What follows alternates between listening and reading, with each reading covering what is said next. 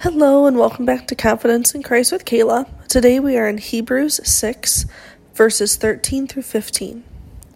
When God made his promise to Abraham, since there was no one greater for him to swear by, he swore by himself, saying, I will surely bless you and give you many descendants. And so, after waiting patiently, Abraham received what was promised. There's a lot to unpackage in these verses, but what I really want to focus on is that God held true to his promise.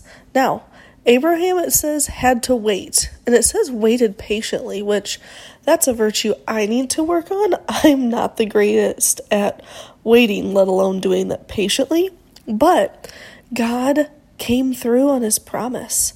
And that's something that we can trust. That's something that we can be confident in, that God is going to hold true to his promise.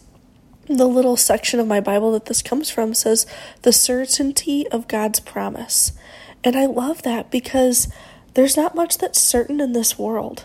Actually, God is the only thing that's certain in this world.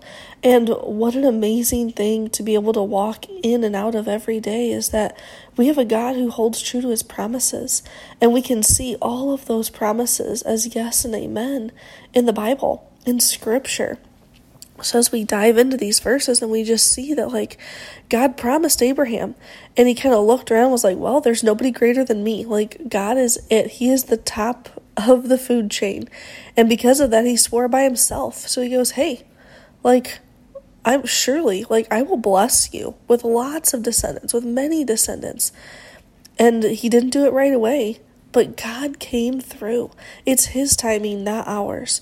So as you wait patiently for a promise that God's given you to be fulfilled, hold tight, stay true to God, and just stay in him, remain in him, abide in Christ as you wait, because you can confidently wait, knowing that Christ always comes through and his promises are always there.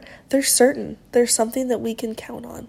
So I pray that gives you encouragement today as you face the day.